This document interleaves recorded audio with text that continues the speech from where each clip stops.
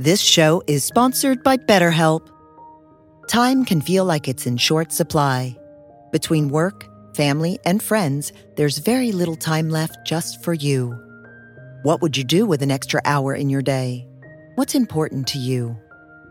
Therapy can help you find what matters to you so that you can do more of it. It's a great way to increase self-awareness, build a greater sense of purpose, deal with overthinking, and more. If you're thinking of starting therapy, give BetterHelp a try. It's entirely online and designed to be convenient, flexible, and suited to your schedule. Learn to make time for what makes you happy with BetterHelp. Visit BetterHelp.com/BeHereNow today to get 10% off your first month. That's BetterHelp, HELP.com/BeHereNow.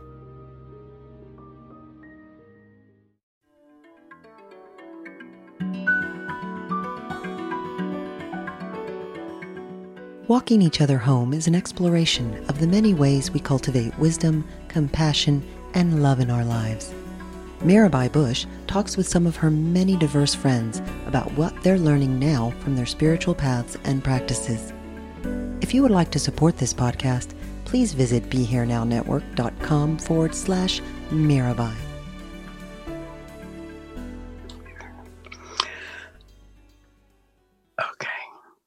Okay, good. I was ready. I'm so glad. Well, welcome everyone.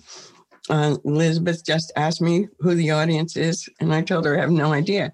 But I'm happy you're all here. And I know many of you will be people I know because you're going to want to hear Elizabeth. Elizabeth Lesser is the author of several best-selling books, including Cassandra Speaks, When Women Are the Storytellers, The Human Story Changes. That is such a great title. I love it. And the book is beautiful. We're going to talk about it later.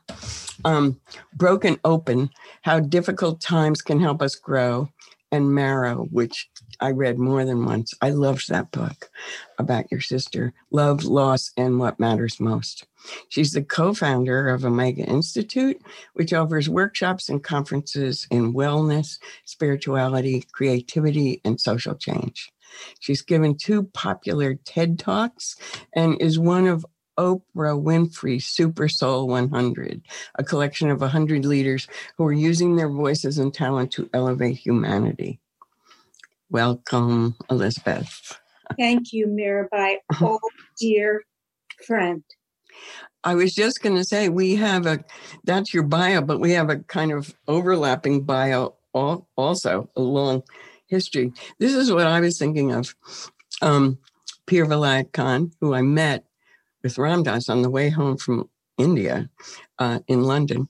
And of course, Omega, which was founded in 1977, and the early Ram Dass retreats there with the bonfires. And then being on the board, which I loved. And I was remembering some of the New York conferences and how amazing they seemed at the time in the beginning. And how one time I had to fill in for Abdul Aziz Saeed, who couldn't get there. And I came out, people were somewhat disappointed. And confused. They thought confused. Abdul Aziz Saeed, who is looks like Omar Sharif. Yes. And then the Ram Dass Library and the Sanctuary. Anyhow, I remembered those things. I wonder what you remember. I remember so many things. I remember, maybe because I just wrote this book, which is about women, I remember you and I often being the only women who were leaders in these circles of spirituality, psychology, and kind of often having eye-rolling moments with you and moments of just sort of unspoken understanding. And also because both you and I are organizing types. I like things organized. And I know, like, we both run large organizations. You need to be organized. And then often you and I were herding the same cats, trying to keep people on schedule. And lunch starts at 12. That means you need to end at 12, and being kind of disrespected, but nonetheless having to do our thing. Yes. So good.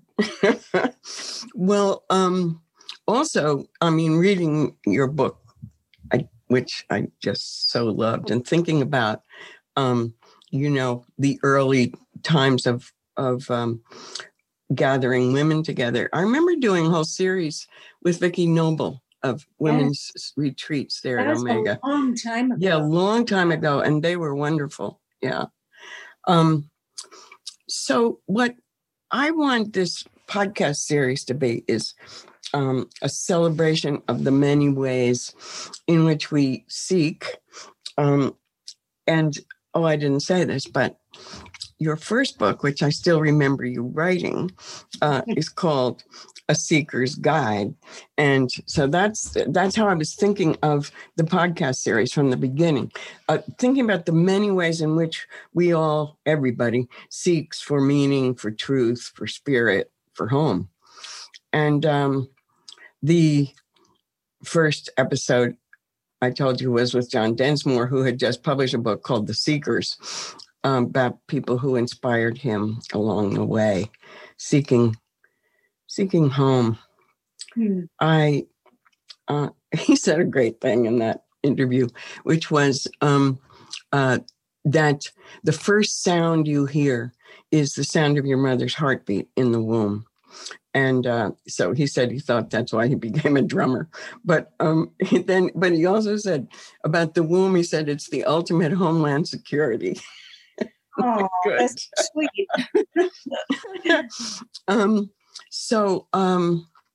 Yeah, and I loved what you said in Cassandra. I think of my deeper self as my home. I remember Maharaji used to say, the whole world is my home. And I was thinking about Omega was an external home that you created where people could seek in the early days when there weren't very many places where you could do it. So let's talk, since your latest book is about women in power, and you've brought together many women over the years in the Women's Leadership Institute and programs called Women in Power. Could you just start by sharing some of what you learned, maybe some of what surprised you, or some important moments in the unfolding of all of that? Yes. When one's core seeking is about a home where distinctions fall apart and we are all one, dicing it up into women it's kind of like, why are you doing that? Yep. But at the same time, I like the way Eckhart Tolle says we are human beings. We are human, and there's all sorts of stuff that goes along with that. Ultimately, we're beings, but at the moment, we're humans. And there are interesting things that happen in our human life that keep us from finding home. And sometimes for women, it's very different than it is for men. So yes, we're all heading to the same home. In fact, we already are there, but there are these veils that keep us from knowing how to be at home in our bodies, in our relationships, in the earth, in the cosmos. Mm-hmm. And after a while, being a wife, married to men, not at the same time, two marriages, not simultaneously. I understand. Having sons, working primarily in leadership with men, so many of the teachers coming to Omega, men. I'd always been a feminist. I was raised by a feminist. I was raised in a family of 4 daughters, my mother, my grandmother, my great aunt, and my father. And my father ruled the roost. And for some reason, even as a little girl, I was the identified troublemaker in the family. was like, wait a second, there's like 7 of us women and 1 man. Why don't we get a say? What's going on here? And I was the one who would stand up to my sisters and to my father, and my sisters were always embarrassed about me. Any event, I brought that same spirit into the work world, and very similar things were going on. And one thing I have organized hundreds of conferences over the years at Omega, whether they've been in wellness or cancer or poetry or environmental activism. One year, and I often use like, what are we going to do a conference on this year? What's making people disturbed in the culture? Like if I was putting one together now, it would be probably about race or about climate change or about how do we learn something from the pandemic. But about 20 years ago, I began to feel in my own self and in the culture, when you put the 2 words women and power together, people get uncomfortable. I got uncomfortable. It's like, I don't want to be powerful. I don't want power. I don't like power. Women aren't supposed to want power. Ooh, power. So I thought, well, that's interesting. I'm just going to ask the question, what do we feel about power as women? Can we do it differently? If we get it, do we just turn into the same people that we don't want to turn into? So I invited a few teachers. For the first conference, I invited Anita Hill, who was still an important figure in the forefront of the culture from having been involved in the Clarence Thomas hearings for the Supreme Court. I invited Eve Ensler, who was the author of the Vagina Monologues and the founder of V-Day, and Iyanla Levant. These and we many of us know their names, but putting these specific people together was kind of strange.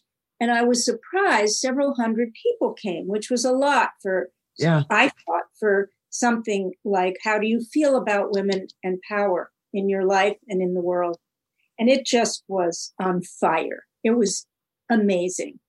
And so we did it again and again. And by like the 4th year, we did it in New York City. There were 2,000 women from around the world. And one year, I called it Women, Power, and Peace. And we had every Nobel Peace Prize winner who was a woman. And you might, how did you fit them all? Well, there were only 5. Right. And 2 of them weren't allowed out of their countries, one from Iran and one from Myanmar. And so there were 3. And we paired them with other women who were trying to use their power to bring about peace. And you asked me what surprised me. In that one, what's her name? Williams, Jody Williams, who had won the prize for banning landmines as a weapon of war. She had gone to these countries, stood up to warlords, walked across fields where they said, don't walk there, there are landmines. And she'd be like, well, I'm going to walk anyway until you promise me you're going to get rid of them. And she would risk her life. And she was being interviewed on stage by Pat Mitchell, who was head of PBS at the moment. And Pat said, so where does your power come from? And she says, I don't have power. I don't like power. I don't want power. And Pat kept pushing it, saying, but you walk across fields with landmines. That's kind of powerful. No, power is corrupting. I don't want power. And I realized then that somehow we had to get across the idea to women and men. There was another way to do power. Power is just wanting to express your authentic, alive chi in the world. Power does not have to come at the expense of other people's power. How are we going to teach that kind of power? And also, do women have a more natural connection to that kind of shared power? And that's really why I wrote Cassandra Speaks, because that all my years of leading that conference gave me some ideas about it. It's so good. And what one thing I loved about it is that it combines social awareness and action for change with the inner life to and practice and to different kinds of power that way. How that deepening the inner vision helps us be better activists, and also how working for change develops our inner vision. Not so many people really get that, understand it as subtly as you do. You want to say something about that? Yeah. Well, I made up a word to try to figure out how to get that idea across. I call it innervism. There's activism and innervism. I wanted a word that wasn't like contemplative practice, which I love. Mm-hmm. It's one of my favorite phrases, thanks to you. But I wanted a word that had kind of like muscle, like, because my whole interest is detaching the word powers and leadership from the word warrior and hero, this sense that to be powerful, you have to somehow follow the hero's journey that involves violence and control and risking your life. Like, I'm interested in heroes who are soft at heart, who are caring, who want to change the world through love and community. And the reason I feel practice, spiritual practice, has to be part of that is because, like, for years at Omega, we have brought activists and like organizations, whether they're working for peace or social justice or the environmental realm, and given them free access to a week at Omega where they can have their board meetings, use, a lot of the inner technologies that you and I know so well, meditation, yoga, healing. And we did that because we noticed that so many people in the social justice world are angry and stressed out and they're not running their organizations along the same lines that they envision the world. It's just like the contrast is so tragic that we thought, well, let's help people who are doing the work on the ground to transform the world, transform themselves at the same time so they don't burn out, so they don't hurt each other. So that is why I feel combining meditation, physical healing work, and especially for women who are working in the field of ending violence against women, working on our own sense of body and sex and coming home to our bodies, which we often aren't at home in because we either have been hurt, so we have a lot of boundaries up that keep us from having a luscious experience of being embodied. Yes. We can stop now. But I have more questions. The pandemic. The pandemic has revealed, just as you've been saying, some of the weaknesses in the fabric of society, some of the systems that led to millions of people getting this virus and dying. And I mean, I think it's more obvious than ever that when we don't build programs and systems based on love, that we cause harm. And I want to think about, and I can tell you're thinking about it, how we go forward, how we learn from this. There was a lot to be learned in this. How we go forward, creating new systems and directions that lead to a more compassionate, wise, sane, caring society.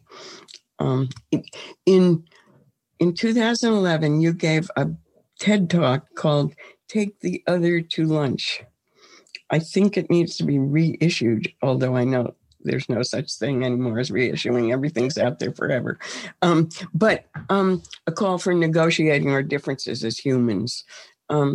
So what are you thinking now about going forward? I'm sure you're having a lot of thoughts about it. Yeah, I think about it a lot. I'm sure the way we'll go forward is the way we always go forward as people, like bumpily, bumpily, sometimes wisely. I'm very hopeful. I'm also like, oh God, probably when this is over, we'll just go back to basically the way we were. But on the other hand, a lot of amazing stuff has happened during the pandemic. And not only during, but because of. I think a lot of the power of the Black Lives Matter movement, of the Me Too movement, of really finally looking at climate change as real and critical. I think the pandemic has only given that a sharper edge because, in one of my books, Broken Open, I describe the way we learn individually as the Phoenix process, where we have to have some sort of trauma happen before we can burn what's old and wants to burn in the fire so that the new Phoenix bird in us can arise. And I do think new things are arising. And I'm an incurable optimist. I'd probably, I'll just always be like that. So I think the pandemic, which has brought so much suffering, will also bring a lot of liberation and insight and change. And I think it's up to each one of us to make sure it happens in our own life, first of all. That's to me where the hardest work is. For me, I can talk a good game about love and oneness and then observe how I treat my husband, or that I don't recycle, things like that. So it's like really doing the work in my own life always is the most important thing to me. Am I being loving, kind? Am I practicing loving kindness with the people closest to me? Yeah. If I can pull that off, I think that's probably more important than any book I write or school I find, just being a decent, awake, luminous being as I walk through my small world. That's a good place to start. And I think the pandemic is going to have that effect on many, many people. Do I need to travel? Do I really need to get in a plane and burn so much carbon? Do I need to do that? No, I didn't do it for a year, so I don't need to do that. Do I need to, the way I eat, the way I work, the way we do meetings, I think things are going to change. Yeah. Yeah. Oh, so much. You started out saying that you're hopeful. And as you know, I'm an optimist as well and always hopeful. But, it's been hard through this. And it's hard for a lot of people having hope for the future. What? I'll never forget one of the first retreats Ram Dass did at Omega. This was before we were on our campus in Rhinebeck. This was in New Lebanon, New York. Oh, right. Yeah. And it was during social justice work called the Nuclear Freeze movement. Oh, right. Yep. Mm-hmm. There were a lot of concerts for it. There was a lot of talk about it, a lot of work on trying to freeze the production and use of nuclear armaments. And so there were about 300 or 400 people in this big room with Ram Dass, and Ram Dass is talking about meditation and other realms of being and putting down our stories and living in oneness. And all of a sudden, this woman raises her hand and she becomes more and more agitated as she's speaking. I can't believe we're sitting here as nuclear weapons are proliferating and And one day it's like somebody's just going to push that button and there's going to be this big mushroom cloud and we're all going to like die together. And Ram Dass puts his hand up and he goes like, that sounds wonderful. Oh, God. I mean, we'll all go up together in a big, beautiful cloud and we'll be one. And she got very upset. I think she huffed it off. But most of us got the point he was making, which is like, we don't really ultimately know what's going on here. We don't know why things are happening. Maybe COVID is a shamanic force come to wake up the world. It's you don't want to say that to someone who's just lost their grandmother. Yeah. But we don't know. I remember Terence McKenna, another brilliant teacher, at OU, saying something like, why would you worry? Worry is a form of hubris. Worry is a form of hubris. You presume to know what's going on here. So to me, that's another form of innervism that goes with our activism. Yes, be passionate, be angry, be wildly committed to your cause. And you don't know. Both. Yeah. That was one of the, first things that seemed clear. That combined with how we are all interconnected, who knew, even though I knew a number of epidemiologists, from Seva Foundation. Yes, Larry, brilliant. Yes. Mm-hmm. So they've been talking about this for ever since the end of smallpox. And so intellectually, I knew that this was possible, but I certainly never thought it was going to happen, really. But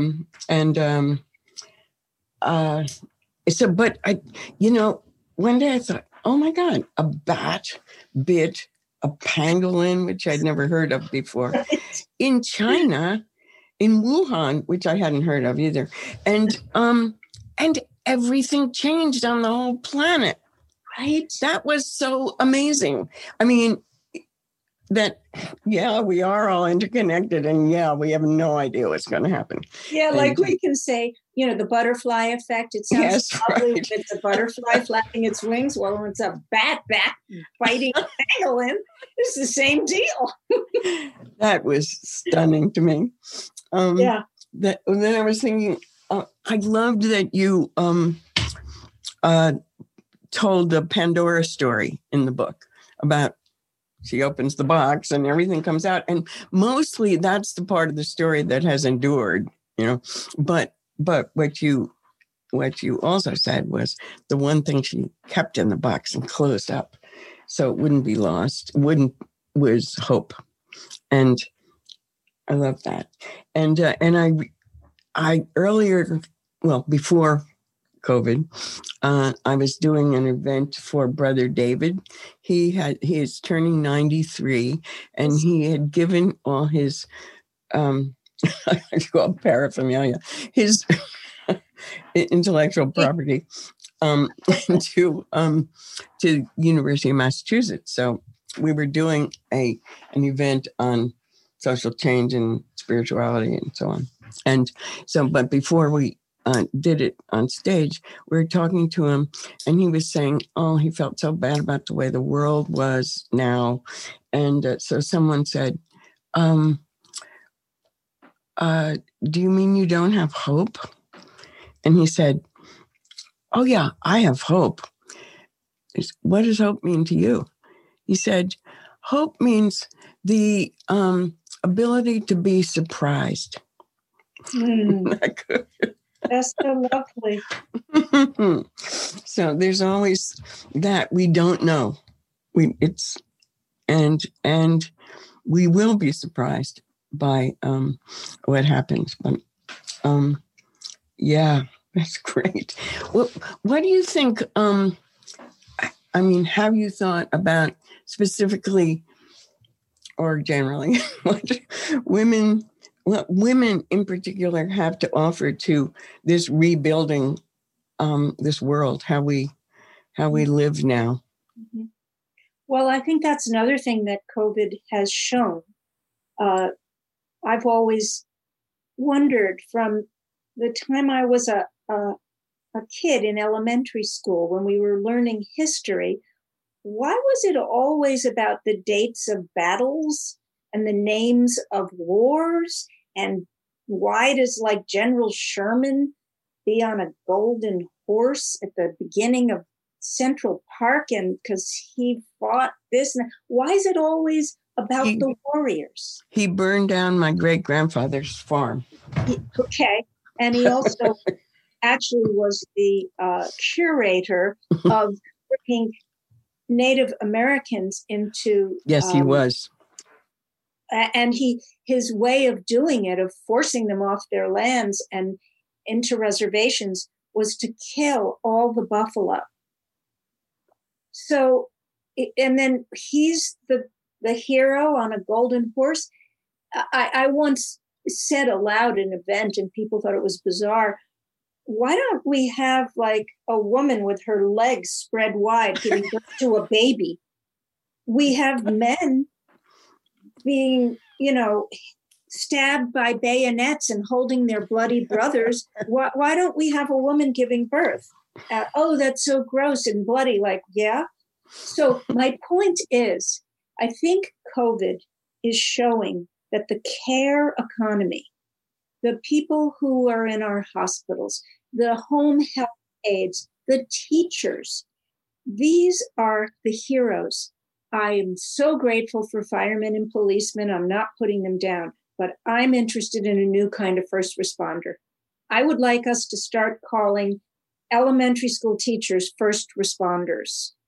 First responders, because they get there first, and try to raise beautiful citizens, or nurses, or the women who take care of our older parents so tenderly, carefully. These are my heroes, and I would like women to stand tall and firm and strong in our pride about what we do, so that it receives the muscle and clout that it deserves, and money and priority, so that a home health aide could say, I'm a first responder.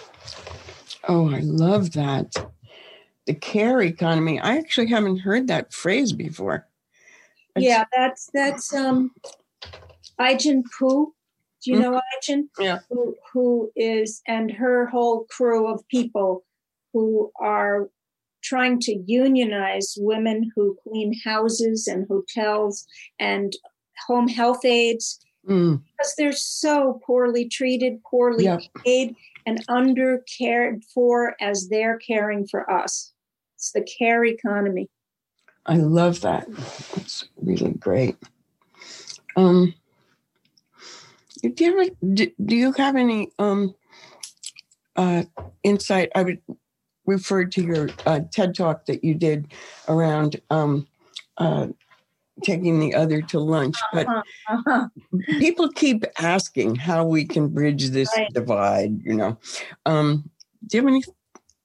Even it doesn't have to be new thoughts, but some suggestion for people about that. Oh my goodness, this is the big work.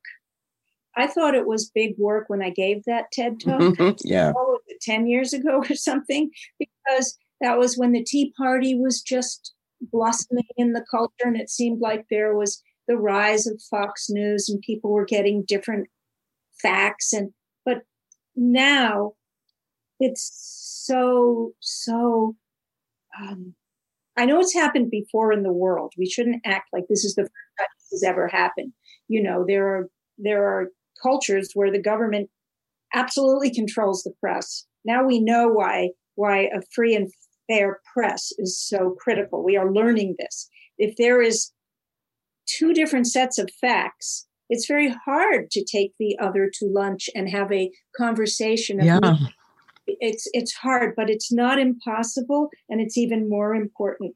And what I mean by that is, we talk about diversity, especially if we're semi-woke people or, progressives. And we think of diversity as like, yeah, liberation and freedom and equity for all races, all sexualities, all nationalities. But when it comes to diversity of opinions, we have to understand that there's always going to be people who believe differently than us. And that does not make them bad or wrong. There are many ways we want to all get to the same place. If you were to talk to someone, not a QAnon nutcase, but if you were to talk to someone who's a Republican, I'm assuming most people listening here aren't, but maybe you are.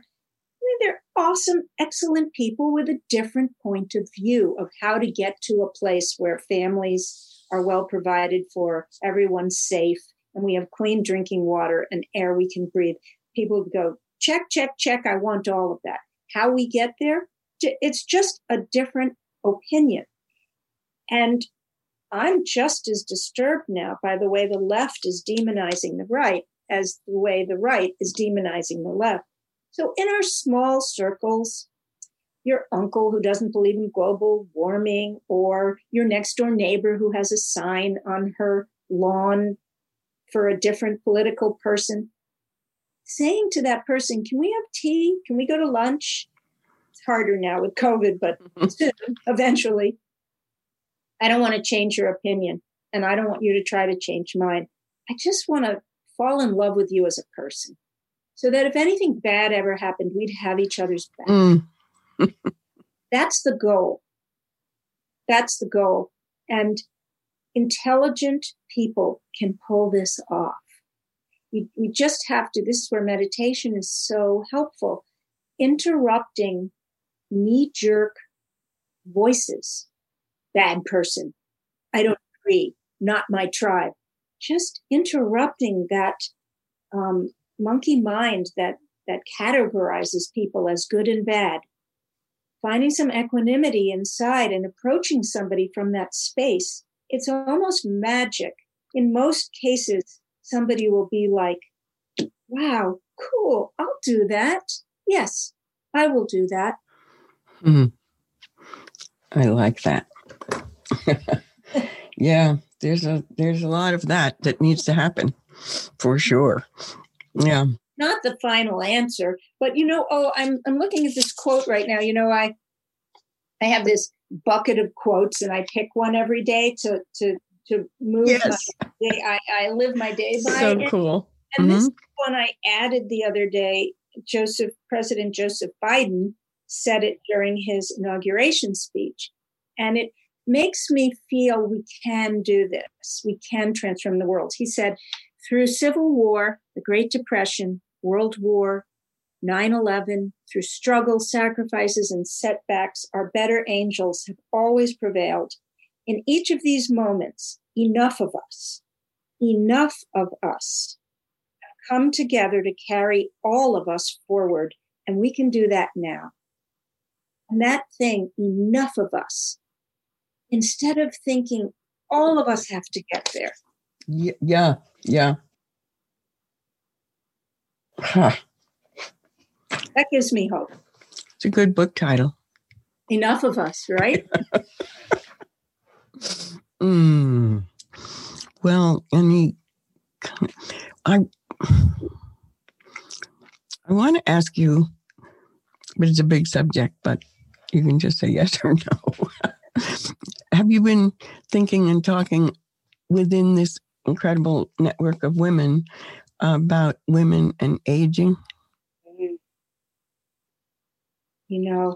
I interviewed the author Isabel Allende the other night. She has a new book out called The Soul of a Woman. And I'd say a third of it is about aging. It's a very small book. It is a beautiful, wonderful book. I highly recommend it to everyone, women, men, any gender, any age. And I think about women and aging all the time. You know why I'm a woman and I'm aging? I know it was kind of a ridiculous question. No, it's a beautiful question. In fact, I've been actually thinking maybe because I'm crazy and I keep writing books, even though writing books are so hard, I'm thinking maybe that'll be my next book. Not necessarily women in aging, just spirit and aging, because there's so much room for spiritual practice as we age. Because everything that's just sort of theoretical when you're younger is like right in front of you, whether it's the decrepitude of the body or death, or the biggest thing for me is having to let go of who we thought we were. Like I told you before we started taping, my grandson wanted me to teach him to ski. I knew I shouldn't go. I absolutely knew. It wasn't even intuition. It was like, I have bad knees. I've had knee surgery. Do not do it. But there's a part of me, not just I want to please my grandson. It's like, screw that. I am skiing. I grew up skiing. It's my happy place. I am doing it. Well, I really hurt my knee. I probably need surgery again. Skiing. When my little grandson fell on me getting off the chairlift. So to not just be careful, Isabel talks in her book about this fine line between not turning, not fossilizing and becoming a scared, feeble person, staying risky and on the edge and full of life as long as you can, but at the same time, realizing I cannot do what I used to do and being graceful and grateful about it. Like I remember once Oprah said, somebody said to her, like, do you tell people how old you are? She was like, well, why wouldn't I? Well, because you don't really want to ever get to that age. And she was like, I've lost so many friends who never got to be 60, 65, 70, 80. Like every year is a gift. I want to live like that. It's hard. And it requires giving up aspects of myself and welcoming in other ones. Yeah. I'll just add one. I agree with it all, of course. So I'm a little ahead of you, my dear. But I was, I'm going to say, I forgot what I was going to say, which proves the point. No, but one thing I've been discovering is you've been, all of your books are partly memoir. And so I know you've been engaged in this process for a long time. But so I decided, I don't know if it'll ever become a book. I'm calling it writing a memoir, but it's really looking back over my life and pulling out old letters and journals and so on. What I discovered was I realized that, how it is over the years when you're a teacher and speaker and, people ask you for the short form of your life, and how you get here.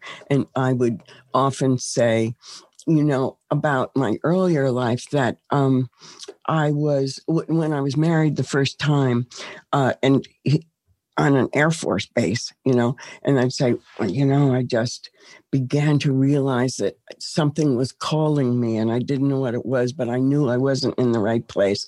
And I enlarge that. And then I kind of sketch out the rest of it in those terms, seeking basically.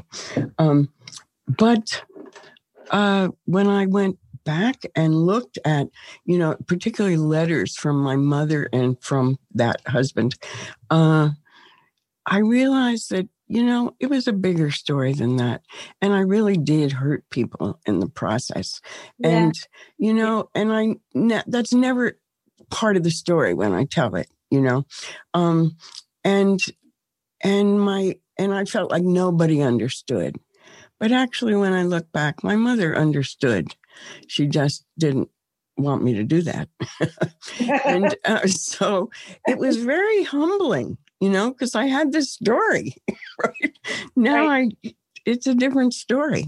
And so I think that, of course, that's the practice of meditation, looking at the stories your mind is making up about who you are. And I could say that always, but I realized, oh my God, it happens that there's data that says that was not what happened. I would say, besides meditation, the most important seeking work I have done is the Jungian shadow work. Really looking beyond the nicey nice stories I have told about myself in order to feel good about myself and proceed with my willful little life, and to look like much deeper underground. And I think for feminists, the shadow work is really important, not to put out this assumption, women good, men bad, patriarchy, the problem with everything, women will solve it. Like, we bring our own baggage, we bring our own coping mechanisms and our own way of getting power. Sometimes it's manipulative through the back door, and owning it, and owning that we were indeed just as responsible in our first marriages for them failing, in our own ways, and owning it. Why? So that we can really grow and really have our seeking end in finding home. Because those lies we tell about ourselves keep us from home. Yeah. Wow. That is a gorgeous way to end this conversation. It's so true, because home is, well, my mother used to say home is where the heart is, but home is your inner self. And you can't get there when you're telling yourself lies. It's just not available to you. Yeah, that's really great. So we need many more conversations together. Whenever you want. But this one, oh boy, I'm renewed and filled with love for you and everyone, and hope in all the dimensions of hope. And just thank you so much. Thank you for everything you've done, as well as just being you even for this hour. Bad things I've done, even all the lies. That's how we grow. That's how we grow. Thank you, Elizabeth. Thank you, Mirabai.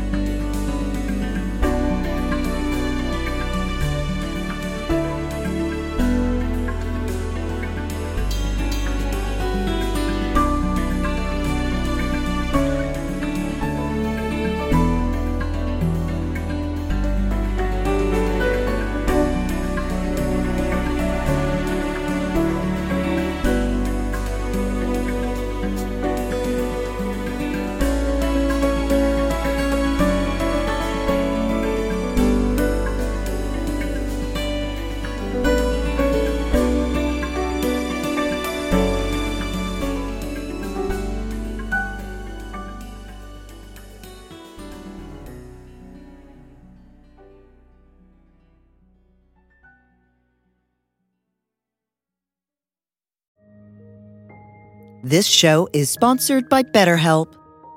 Time can feel like it's in short supply. Between work, family, and friends, there's very little time left just for you. What would you do with an extra hour in your day? What's important to you? Therapy can help you find what matters to you so that you can do more of it. It's a great way to increase self-awareness, build a greater sense of purpose, deal with overthinking, and more. If you're thinking of starting therapy, give BetterHelp a try. It's entirely online and designed to be convenient, flexible, and suited to your schedule. Learn to make time for what makes you happy with BetterHelp. Visit BetterHelp.com/BeHereNow today to get 10% off your first month. That's BetterHelp, HELP.com/BeHereNow.